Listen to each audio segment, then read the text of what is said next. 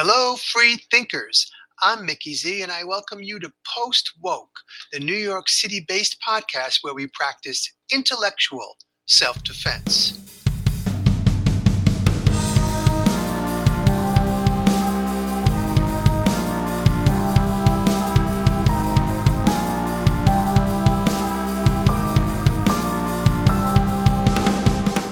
Just let it take the wheel, take it from my hands. Oh my Lord. Right. I wish maybe you could edit that into the episode. That, of course, was best friend of the podcast, Alicen Grey, and yours truly, having some fun as we led up to the recording. And you're about to hear our entire brand new conversation right after this word from our sponsor.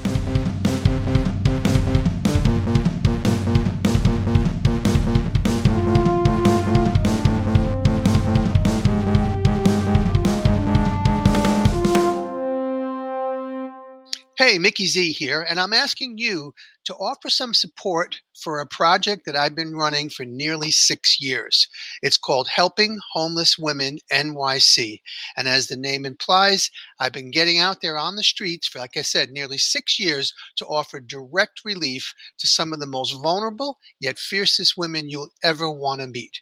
If you check the show notes, you will find a direct link for how to donate at GoFundMe. If you're interested in becoming a Patreon patron or in ordering restaurant gift cards directly from my wish list, shoot me an email and I'll send you that information. But I'm just requesting some support, thanking you in advance, and asking you, no matter what, to please share the link far and wide. Now, let's get back to the show. And I'm here with best friend of the podcast, Alicen Grey. Alicen, welcome. I don't even know the number anymore. It's about 14th or 15th time you've been on. My bazillionth time on. Yeah, I think that's the correct mathematical term. I want to jump right into something though, because you do the theme music on the show. You've done previous theme music, which was excerpts from your first album, Run, Rabbit, Run.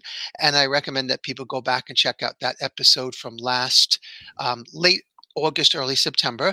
But right now, you are very excitedly involved in your second album. Yeah. And it's kind of kicked in. It's been rocking all along, but it's kicked into a new momentum very recently. So why don't you tell the listeners a little bit about what you're up to in the studio?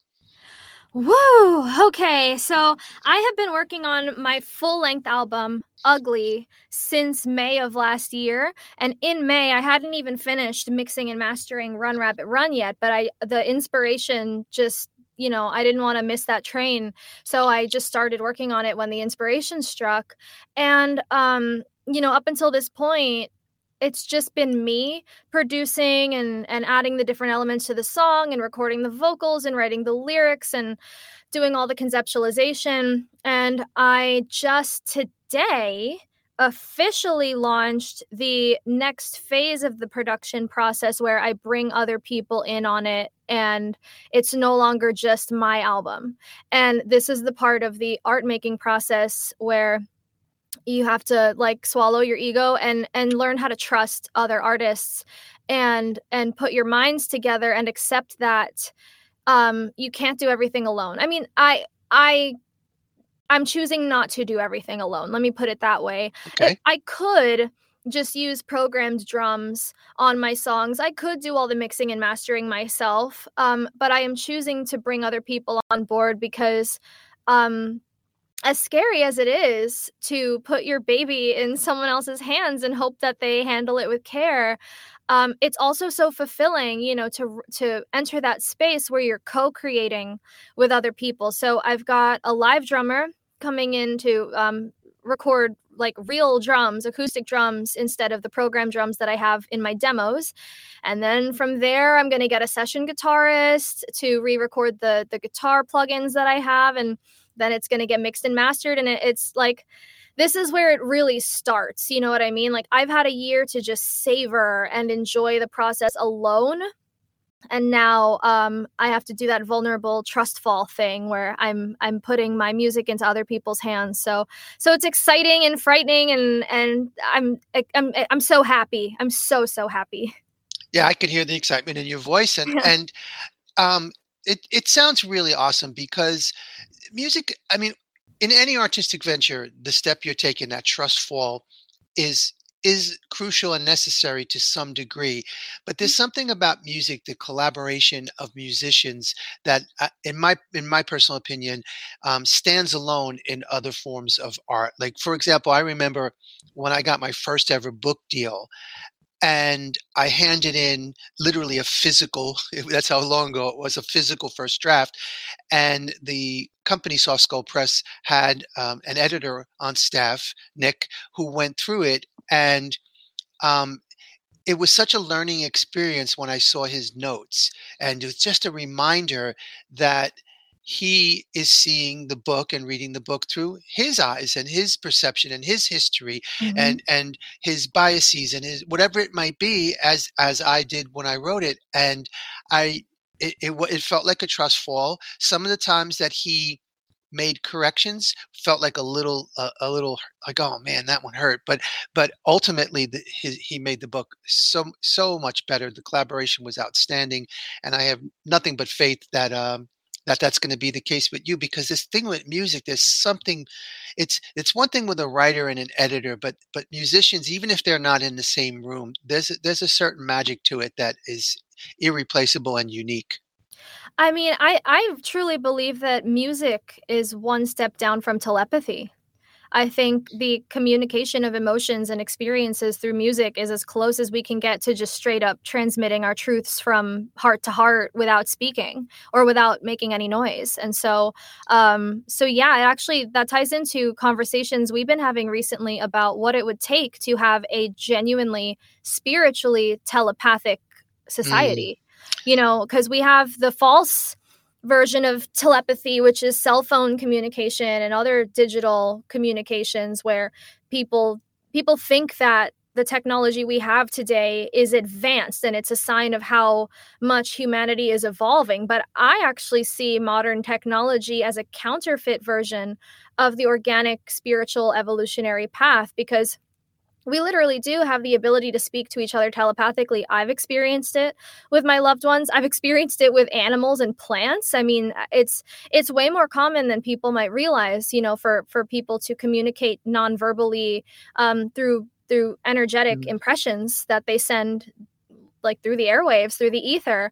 And yet we've got this transhumanist behemoth in our culture making people believe that actually you need a cell phone to be able to speak to someone who's far away from you. You know what I mean? And there's so much to be said about how transhumanism has pulled the wool over humanity's eyes as to how powerful we intrinsically are. Yeah, I want to be. There's so much to respond to there, but I want to actually catch myself real quick. I Mhm. do want to add in the art form of dance as another one that Mm. is a form of communication and stands differently away from, say, painting and writing. Not better or worse, but it gets closer to music. But I don't want to disrespect dance.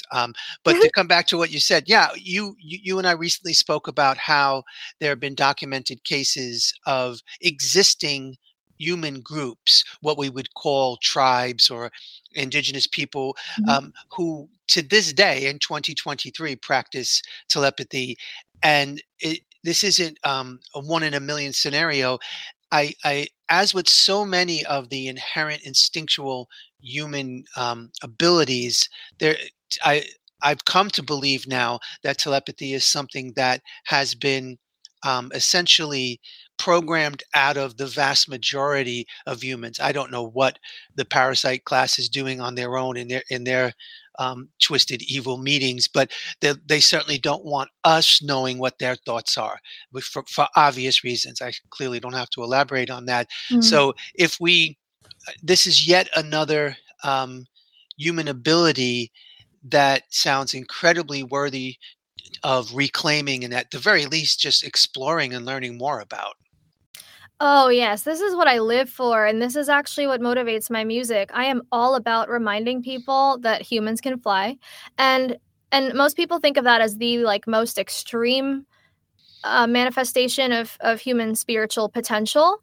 However, it doesn't have to be extreme. Like there are other powers that we can tap into quite casually. So telepathy is one of them. And people, like when you think about it, a lot of the powers that people think of as superpowers, we actually casually do on a regular basis. It's just that we have been programmed and groomed to think of these things as not powers at all, but actually just kind of like quirks of humanity. Like think about the phenomenon of people finishing each other's sentences. Like, yes, two people can know each other quite well and like make general predictions about the way that a loved one might answer a question or something, but to literally finish each other's sentences like using specific words and anticipating the exact sentence that was about to come out of their mouth, that is telepathy. And Yeah. if you'll notice, it tends to happen with people who love each other, who have a strong, loving, trusting bond between themselves, like friends and family. So I just would invite people to follow that golden thread, so to speak, of peculiar little moments in life that make you wonder, I wonder how that happened, because those are the clues that'll lead you back to your own power. It's just that you have to not be afraid to find out what more you're capable of.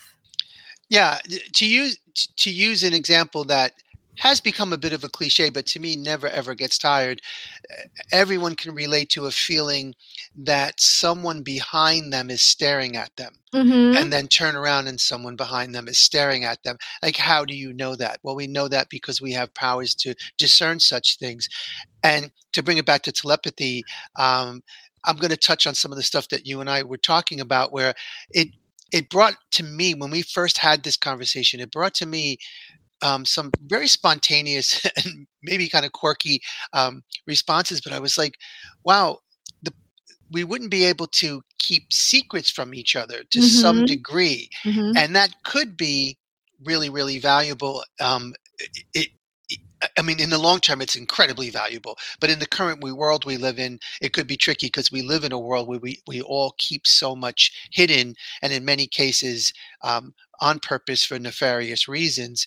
But I was musing with you that it would change something even like playing sports, where if a quarterback tells the wide receiver to fake left and go right, and when the wide receiver is about to start running, their brain is saying fake left and go right. Well, the person covering them might be able to tell what they're doing, so it could change the entire concept of Mm. recreation as we know it today. Which I none of this stuff sounds daunting or intimidating to me. Like, I think an upheaval of culture and society sounds like a much needed concept right now. Even if you don't even want to call it an upheaval, it could be a return to when telepathic communication was considered the norm. And I do again urge people to just simply go to their nearest search engine and look up to see how this what we're talking about is not speculation. There are people who do this, and there actually are quote unquote scientific studies that show how possible this is. Okay, so I'm going to challenge you on the search engine thing. I actually feel very strongly that the impetus or the impulse to search for proof and validation from Google or from the internet or just from other people online to find out if someone's experiences are valid, if these things really happen, that is a byproduct of a disempowered state of being. It is that behavior of wanting to run one's ideas by the collective before being willing to accept the truth is it's counterproductive to actual gnosis, like embodied gnosis of what the truth is and how reality really functions. So I was actually talking about this on Tessa's podcast, which should be going live soon. So by the time your listeners hear this, they could probably go over and see me talk about that as well. There's a lot of giving away of authority that happens very habitually and automatically in people in general. This isn't just one group of people. It's like someone might say, oh, I had a strange dream last night. I wonder what it meant. And then people will tell them, oh, dreams are just hallucinations from your mind and you shouldn't pay that much attention to them. And then there's something that happens in the mind that causes the person to reject their own sense that the dream was important because someone else told them, it doesn't mean anything. And we let me use a less metaphysical example. Even in the truther community, there was a lot of people saying, I don't need to get the vaccine, and here's all the hidden scientific studies that they don't want you to know about. Here's all the counter evidence to the vaccine saying it's actually quite dangerous. Here's all the studies saying that it causes heart problems. And there's a lot of collecting validation in the form of other people's knowledge and other people's writing. And what that actually is someone not being willing to just say, well, I feel the truth from within my own core. I have sourced the truth from within my true self. And I don't need a reason to not take a vaccine. I don't need validation or justification or scientific evidence that I'm allowed to not take the vaccine. Just on the basis of being a human being with free will, I don't have to take the vaccine. And so that's what gnosis is. It's that willingness to recognize the truth when you feel it from internally rather than seeking it from an external source. And so to tie it back to what you said and why I said I was challenging you, yes, there is plenty of scientific proof that paranormal stuff is real, that telepathy is real, that telekinesis is real, and all of this stuff. But even if there was no proof on the outside, even if there was no scientific proof, that wouldn't necessarily mean that it's not real and that it doesn't happen. And so I want people to learn how to get into the habit of trusting that when they experience something that makes them go, I wonder what that was about, that regardless of what the outer world says, you absolutely do have permission to follow that golden thread back into your own inner world and find the gnosis from within. So that's what I meant by challenging you, and I hope that didn't come across as confrontational or anything. Of course not. No, it's interesting because I wasn't sure which direction you were going to go in with the challenge. Maybe even my initial thought might have been that Google censors most of this stuff. That it does. So there's when I said, go to your nearest search engine, you'll find plenty. I'm being a little bit disingenuous because I should say go to your nearest search engine and you'll find a tiny percentage of the documented, the accepted realities of this, like how a description of it. What you will find? You'll find yourself starting to get targeted ads for people with schizoaffective disorder and stuff like that. Do you think you have a purpose? You might be schizoaffective. How dare you have a mission? But point well taken. And I would say that what resonated with me in terms of why I was clarifying that, saying something like, well, people listening might be thinking, it was I would dare say that it was less me surrendering to so-called experts, but me surrendering to anxiety of this fear of embarrassment, people are going to think we're crazy. And that's something I've discussed with you on several episodes where I come out. I've always been that type of person, but then when I started a writing career and then moving into podcasting, I get very much into fact-based stuff. And then I have to get more comfortable with saying "Porque no los dos." I can do both, and so what I did there was kind of outed myself as being embarrassed at the possibility of being thought that I'm crazy about telepathy. But your point is well taken. And another quick tangent: when you said, for example, dreams, right after you mentioned not having to ask Google for permission to have this opinion, it made me think that how often do people have a dream and they don't understand it and they go to Google and say, what does it mean? And what I've been keeping a dream journal and doing in 2023 I have been reclaiming my ability to remember my dreams. And one of the things that I've been consciously doing is just interpreting them myself, because even if well-meaning people are documented on a search engine talking about the what this means or that means, of course it's filtered through their lens, and we don't even know what their lens is. Their lens is probably clouded, like all of ours, with everything you just said in the challenge to me. So I saw that as another opportunity to say, you don't even you don't have to go to quote unquote experts to interpret your dream. And that's another human power, to dream, to Mm-hmm. remember them, and to understand them. And it just takes practice, because you're not going to understand your dreams the first time around, but the more dedication you put to it, you'll start to get a lot of meaning out of them.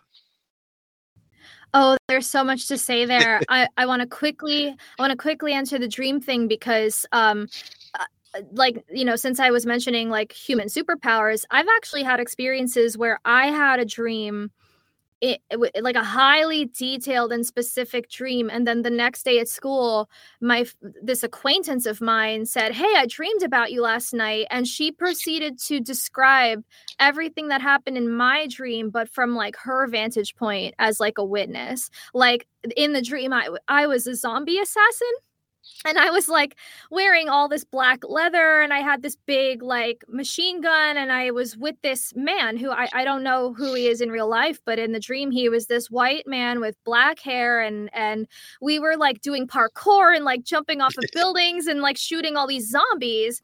And for some reason everything in the dream was red, like the sky was red and the buildings were red. And then when she described the dream to me, she said, "I saw you and this guy, and he was white with black hair, and you guys were wearing leather, and you had these big guns, and you were shooting all these zombies." And you know how shocked I was, Mickey, when she told me that?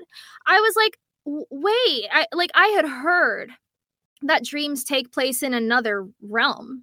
I had heard that it's a collective plane that anyone can access, and that's called the astral. But I had never experienced the proof of it, that someone else had basically accessed my dream without me telling them anything about Wow. it. And for me, and so, you know, try Googling shared dreams. You're not going to find anything but propaganda about how, oh, dreams are just hallucinations, and if you all dreamed of the same thing on the same night, then it was a coincidence. Like, and so real quick, I'm going to wrap up that point by saying I have written at length about the problem of trying to use the scientific method to understand parapsychology. I've written about that on my Substack. It's an article called "Faith is a Function: Why You Never See Proof of the Paranormal." So we could put that in the show notes. But then Absolutely. I really, I say this in the article, but while I'm here, I'm gonna answer your point about using Google and there being a hidden fear of feeling crazy or being perceived as crazy. I don't think, and I'm calling myself out here on how I made my point earlier. I don't think that using or appealing to scientific studies is necessarily a bad thing or a sign of like not being willing to take a stand on a feeling that you have. It can also be something that bridges the gap for people who tend to think in just Hylic terms. So to help them get to the point where they're openly considering that the paranormal may be real and that humans do have spiritual power, they might need to see a scientific study or two to begin their journey. But then hopefully over time they become willing to unlearn this idea that the scientific method is the only way to understand our world. Because I know that's a radical statement on my part, but the scientific method is not appropriate for understanding every single element of reality. Oh, yeah. And before I reply, in case anyone isn't sure, could you define the word Hylic? Yeah. Hylic is a word that comes from the Gnostics. It means someone who is materially oriented. So someone who just thinks in material, physical terms, like they think that the material world is all there is. That they don't think that the spirit realm or the soul is real, or if it is real, they have this idea that it's imposed, like it's incredibly limited. It's limited to physical parameters. And so the step up from that is a psychic. A psychic is someone who is aware of their soul and of the spirit realm, and to some degree or not can exercise their spiritual power. So, like these abilities I mentioned before, like telekinesis, telepathy, and things like that. And then, oh my God, there's a third one. It's like they believe it's a hierarchy, which I think is kind of unfair. Like, to say, oh, people who aren't spiritually awakened are like at the bottom of the hierarchy. Yeah. Like, I don't want to say it like that. But in their framework, there was the Hylics were at the bottom, the psychics were a step up from that. And at the moment, I think it was Gnostic. Like to call oneself Gnostic was essentially to call yourself fully awakened and say that you totally get that we're in an illusion, and the inner world is the true world, and that's where real knowledge comes from, and that sort of thing. I could be getting that third one wrong. I don't know if it's Gnostic or some other word, but yeah, basically a Hylic is just someone who is like like a total science head. Like, oh, if Yeah. you can't prove it to me with logic and reason, then it's not true. And it's like, well, what if certain things in existence aren't logical and reasonable? Like, I don't think God is logical, but that doesn't mean God isn't real. Yeah. Well, excellent segue, because I'm thinking about how the difference between a Hylic and a psychic, for example. When you described the psychic, you said for one reason or other they can access these skills, and I think one of those reasons would be faith. And you described your article, "Faith is a Function." And Mhm. just this week, actually, I say this week, but I'm peek behind the curtain. I'm not exactly sure when this episode will come out, so it might be last week. But if someone scrolls on my post woke Substack, they will see that I wrote an article called "Walk by Faith as a Form of Manifestation," Mm. which which dovetails with this in the sense that um, that faith stands alone, where like you said, there doesn't, you don't have to throw shade at all science. Obviously, in Right. 2023, to remain safe and healthy, it makes a lot of sense to question all science. Actually, in any year, it makes a lot of sense to question it, but it doesn't mean you throw the baby out with the bathwater. But when you talk about faith, and like you said, God not necessarily being quote unquote logic, faith is something that I am relearning, because as someone who went to 12 years of Catholic school, faith was such a big word back then, but I feel like I didn't have it presented to me in an accessible way. And in the article that I just mentioned, on my Substack, I put a clip in there from the show The Chosen, of one of my favorite biblical stories of a sick woman who believed so intensely that all she would have to do is touch the fringe of his robe, and she would be healed. And she does it without him knowing. And then he eventually tells her, it wasn't the robe that healed you, it was your faith. Your faith made you well. And Mhm. that to me is a story I could watch that clip every single day, because it's like when I look at it, I just say, like, hashtag goals. Like I want to I want to have that kind of faith, because I live in this world. I'm born and raised in this world. Write. I'm very fact oriented in a lot of ways in my life, and it's been a difficult balancing act for me, but one that I intend to keep going on, and I think I'm making progress on. But it's it all comes down ultimately, because no matter how the Hylics or the atheist crowd, or whatever you want to call them, the science heads, as you call them, no matter what they say or do, they are behaving from their own form of faith, and they'll Mhm. shrug at that word, but they'll bow down before Neil deGrasse Tyson, and treat his words as gospel, and that sounds like faith to me. So Mhm. I figured, let's segue into some more faith related topics here. Yeah, I used to think faith was for stupid people. I thought faith meant you were weak-minded, like, cuz to be fair, the role models I had of faith growing up were really not thinking that deeply. Like if they couldn't explain something to me, if I asked a question like how come God says this or how come this is like this, they would just say, "Oh, honey, God works in mysterious ways. You just have to have faith." And like I don't think they even had faith when I look back on like the kinds of lives they were living and the kind of character they had. I think they just were using faith to like cop out of actually having to wrestle with these ethical questions of like is God benevolent? Like, why does God allow certain things and things like that? And so I was very put off to the idea of having faith in this mysterious God until very recently, when these past 6 months, were very, very challenging for me. Shout out to my Saturn return. Hmm. But not to blame the planets or anything, but it just so happens that this very difficult season of my life coincided with what people, spookily call the Saturn return. And I felt more stuck in my life than ever before. And it was only once I chose to practice having faith that I realized, oh my God, faith is a skill.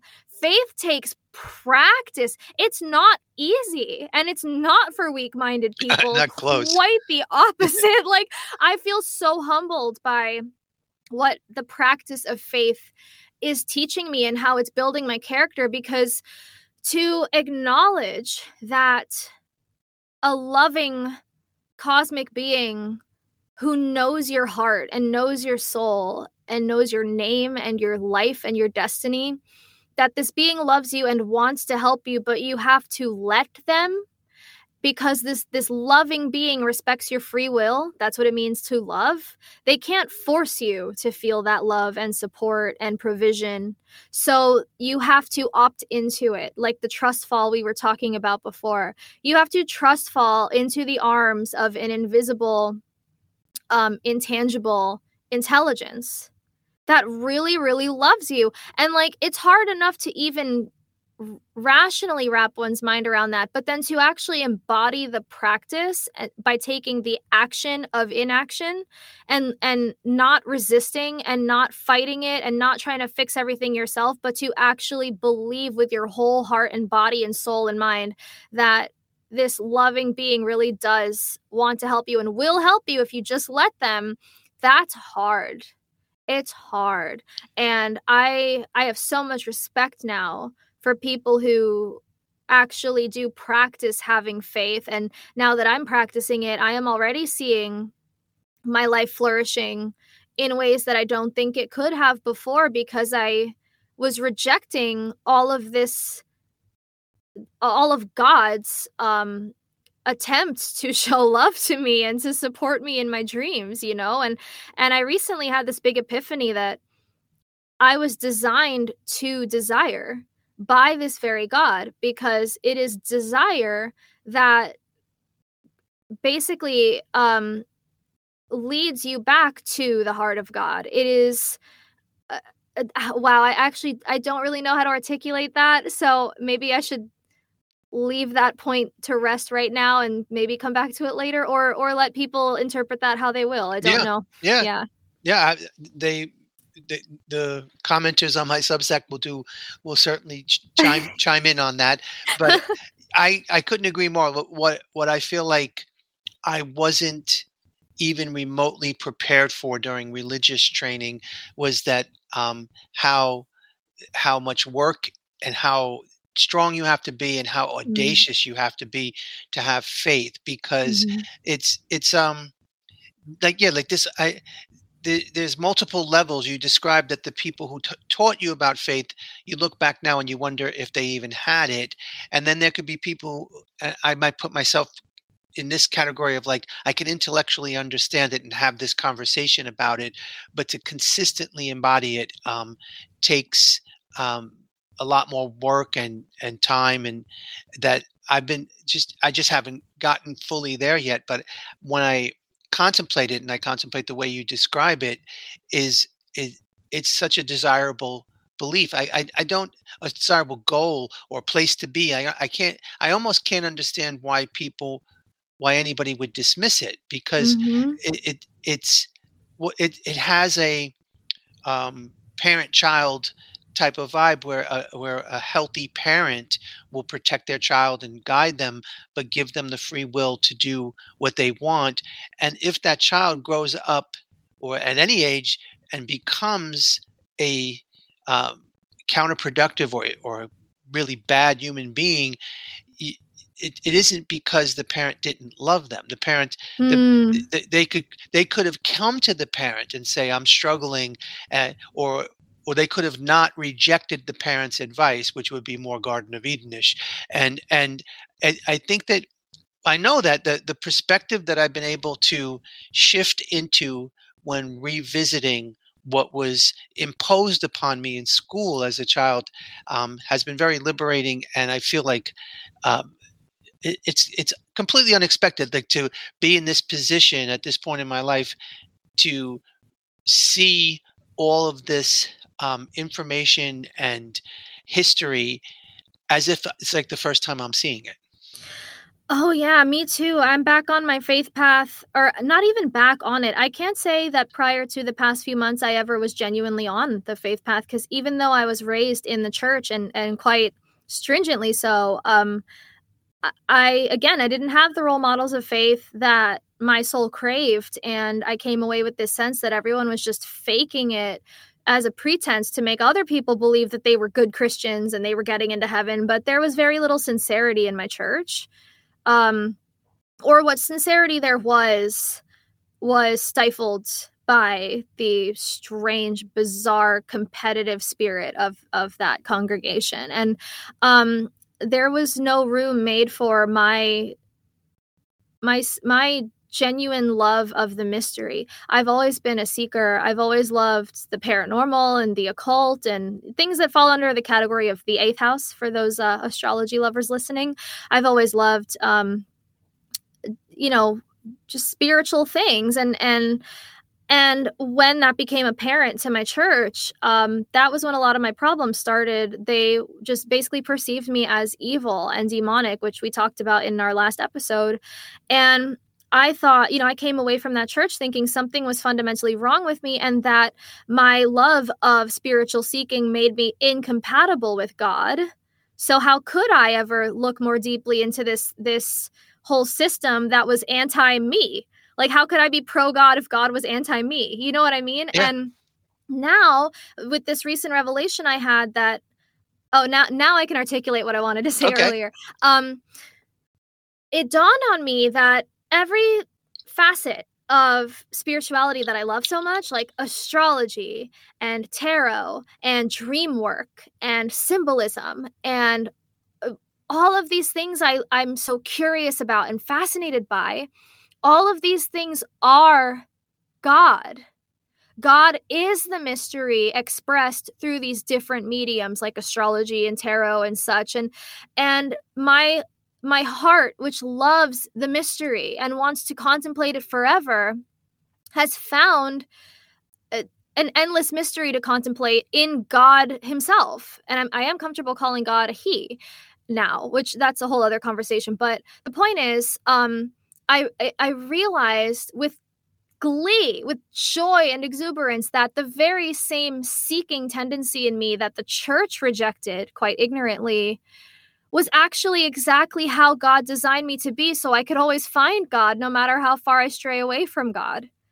And it was so magnificent to have that realization that God actually loves my questions, and God actually loves my love of the mystery, because God is the mystery and God wants me to come closer and dive deeper and deeper into the mystery forever. So it's like the most devotional love that exists, that it's all set up so that I can get lost in this love forever. That's exactly what I want.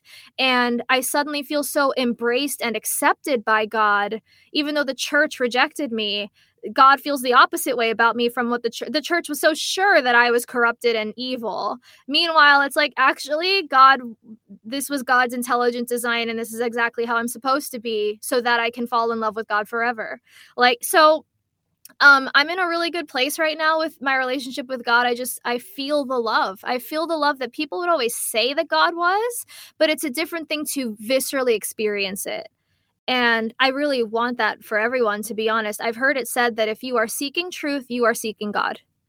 And I think that's true. I think a lot of the truthers, there is unfortunately like a religious overtone to the truther community that it can be off-putting to people. And of course, with religiosity comes a lot of stone-heartedness and closed-mindedness, which I think is the opposite of the spirit of God's love. And so, but I think there is the reason for that correlation between a love of God and a love of truth is because God is the truth, and whatever path you take, the beauty of God's all-encompassing nature is that whatever path you take to discover the truth, whether you go exploring politics or go exploring anthropology or history or whatever your particular passion is, it all leads back to God. And that's like, so whatever it is you're seeking, ultimately you will find it, because seek and you shall find is a cosmic law. It's not just poetry. Amen to that. I'm going to quickly respond to that with my own experience, and then give you the last word before we wrap up. But Okay. as you were saying that, it made me think of what I've come to really appreciate about Jesus. And actually, the way you said, like, you're such a seeker and that's your path. And I've always been somebody that people call a rebel, and questioning, and not necessarily predictable as to who and why and when and where I'm questioning. When I reflect back to when Jesus was on earth and he's walking around where you have Romans in charge as a military power, and then for Jesus's family and friends and religion, you had Pharisees who probably saw themselves to some degree like, in an American political system, whichever party wasn't in power at the moment. So they're just like the opposition, just waiting to step in. And when I learn of how Jesus stood up to both of them and exposed both of their corruption, I just say, oh man, that now I get it. Because that, like, my whole writing career, I would say to people, oh, the primary difference between Republicans and Democrats is they tell different lies to get elected. And I would be giving talks or whatever, and be getting like really like booed out of the place, because, like, especially after Obama got elected, and people couldn't understand that if I criticized Obama, that didn't mean I supported Republicans, and vice versa. And when I learned more about Jesus, like just calling out the hypocrisy of the Pharisees, and then of course just standing in legitimate rebellion of the false power of the Romans, I had that same feeling of like, oh, this is kind of, I relate to that, and that ended up being my path in. And it's not something, sure, it makes you lose friends at times, and people don't like to find out that just because I share their disdain of the woke crowd right now doesn't mean I'm in line with everything else they think of. And sometimes that upsets them. And I'm like, no, I'm not trying to upset anyone. I'm just being me. And suddenly I find the ultimate role model of this. And I'm like, okay, I feel much better about this life path that I'm on. So that, I was just thinking of this while you were talking about being a seeker. So I haven't really fleshed it out, but I appreciate you making that, clarifying that thought, and inspiring me to say what I just said, but to think more about it. But on that note, before, I don't want us to go too far time-wise here, I want to flip back to you to give you the last word on the podcast, in terms of, like, we covered a pretty diverse amount of ground here. Let's see. The deep sea anglerfish, telepathy, shared dreams, God. I mean, Google. Yeah. So the floor is yours. A couple of minutes, just wrap up and talk to us.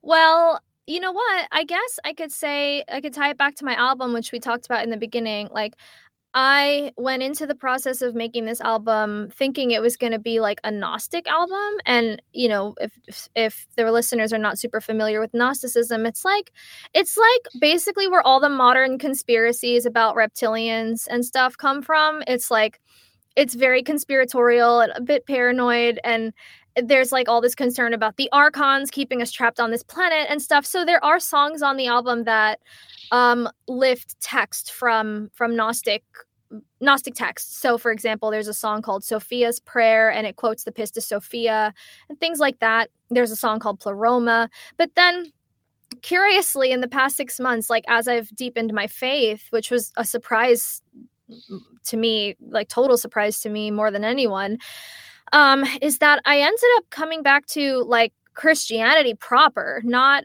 and when I say proper, I don't even mean conservative Christianity. I mean like orthodoxy, like the original mystical church. And that gets like no airtime. Everyone makes it out to be like, oh, the church is just a big fight between Catholicism and the Protestants. But it's like there's actually a church that goes further back than that, and that's the Orthodoxy. So that's what I've been into lately. And my album, with all its challenges and stuff, made me contemplate for the first time like what it would mean to surrender to God and to have faith.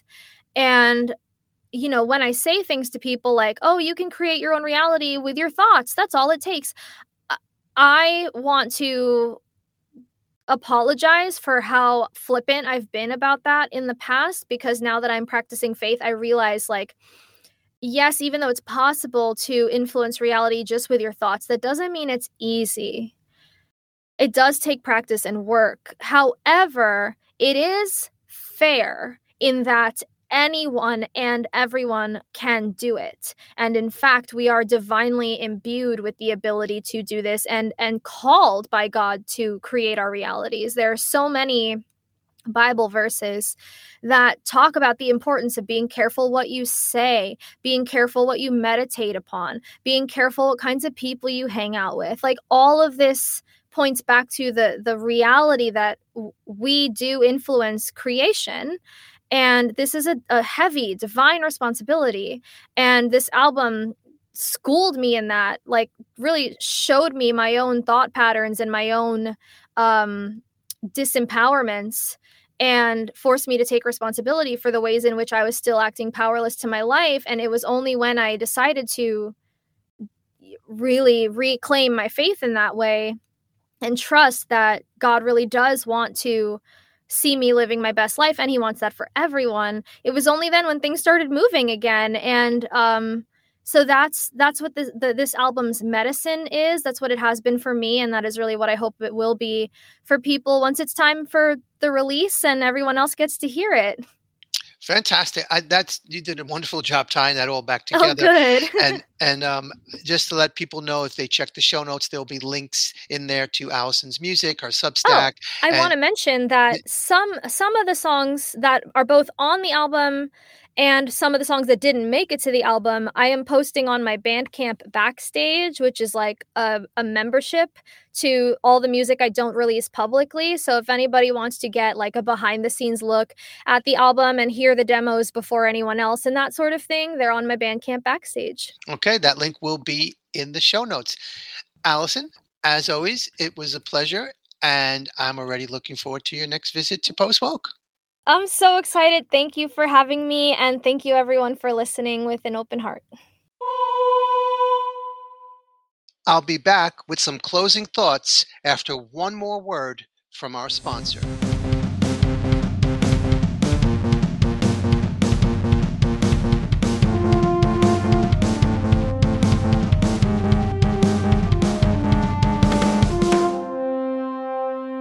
Hey, Mickey Z here. I trust you're enjoying this episode, but I wanted to take a quick break to request that you seriously consider becoming a paid subscriber to Post Woke, because Post Woke is more than this podcast, which is a weekly podcast with crucial, important conversations with crucial and important guests.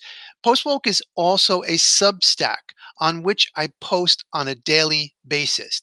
I'm talking about written posts. And first and foremost, I am a writer. I have 12 books out, and I have been writing for many decades. And so you're getting quality content at least once a day, all for $5 a month. And no matter what you decide, you can become a free subscriber if you choose. I ask you to please share the link and spread the word. And while you're at it, check the show notes for information on how to order the Post Woke t-shirt. It is a completely cool, kick-ass shirt, and you could show the world what your favorite podcast and Substack is. So I thank you in advance for your support. Again, I urge you to spread the word, and let's get back to the show. In our conversation, Alicen and I spoke about many of the inherent powers that humans have, but have relinquished for a wide variety of reasons. But I want to close out on this episode by talking about a power that we do have and we do regularly use, and that is time travel. And I don't mean in the Back to the Future sense, that would be for another conversation. I'm talking about what we do. Almost all of us, if not all of us, do it all day, every day, because each of us exists in the present moment. Even when we lived in the past, it was the present moment when it happened. As for the future, it's merely a promise we often take for granted. So again, that leaves us right here, right now.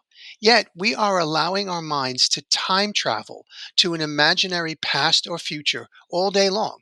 More accurately, we travel to a selective and self-sabotaging past and future. And without some form of mindfulness, it can be daunting to check this habit. The path to mindfulness appears deceptively simple. Paying attention, focusing on your breath, and so on. But remember, mindfulness is not a finish line. It is an amorphous journey that requires our ongoing commitment. Yet it is so worth it to cease the eternal time travel and root yourself in the here and now. Our brains are frighteningly susceptible to suggestion. Meanwhile, we are surrounded by humans and their artificial intelligence bots eagerly seeking to capitalize on this reality. Without diligent intellectual self-defense, we are oh so easy targets. The parasites try to exploit our humanness to keep us off balance and compliant. Off balance and compliant humans will surrender autonomy and rapidly turn on anyone who disagrees with their newly implanted worldview. Take a look around. It's long overdue that we embrace our inherent superpowers. And let's begin with our natural ability to stay in the moment. You don't have to call it mindfulness, whatever you call it, focus, concentration, presence, awareness, whatever word you use. Its practice brings us back home to the present. All of our senses are more engaged. We live life more deeply and profoundly. We take nothing for granted. Our minds, bodies, spirits, and souls are operating in sync. Such a state gives birth to an incredible range of experiences that are blocked when we are coerced into time travel. What this means in societal sense is equally as potent. The fear matrix is depending on you to activate and obey their time travel machines, television, smartphones, social media, etc. They are censoring and programming and conditioning as never before. They are counting on you to surrender the moment to them. But none of their devious tactics matter if you stay consistently present. In fact, their deception and their desperation only become more obvious and more palpable. Your secret weapon, your superpower, is to dramatically reduce your susceptibility to their propaganda. They can't program what they can't reach. So stay present and keep your guard up.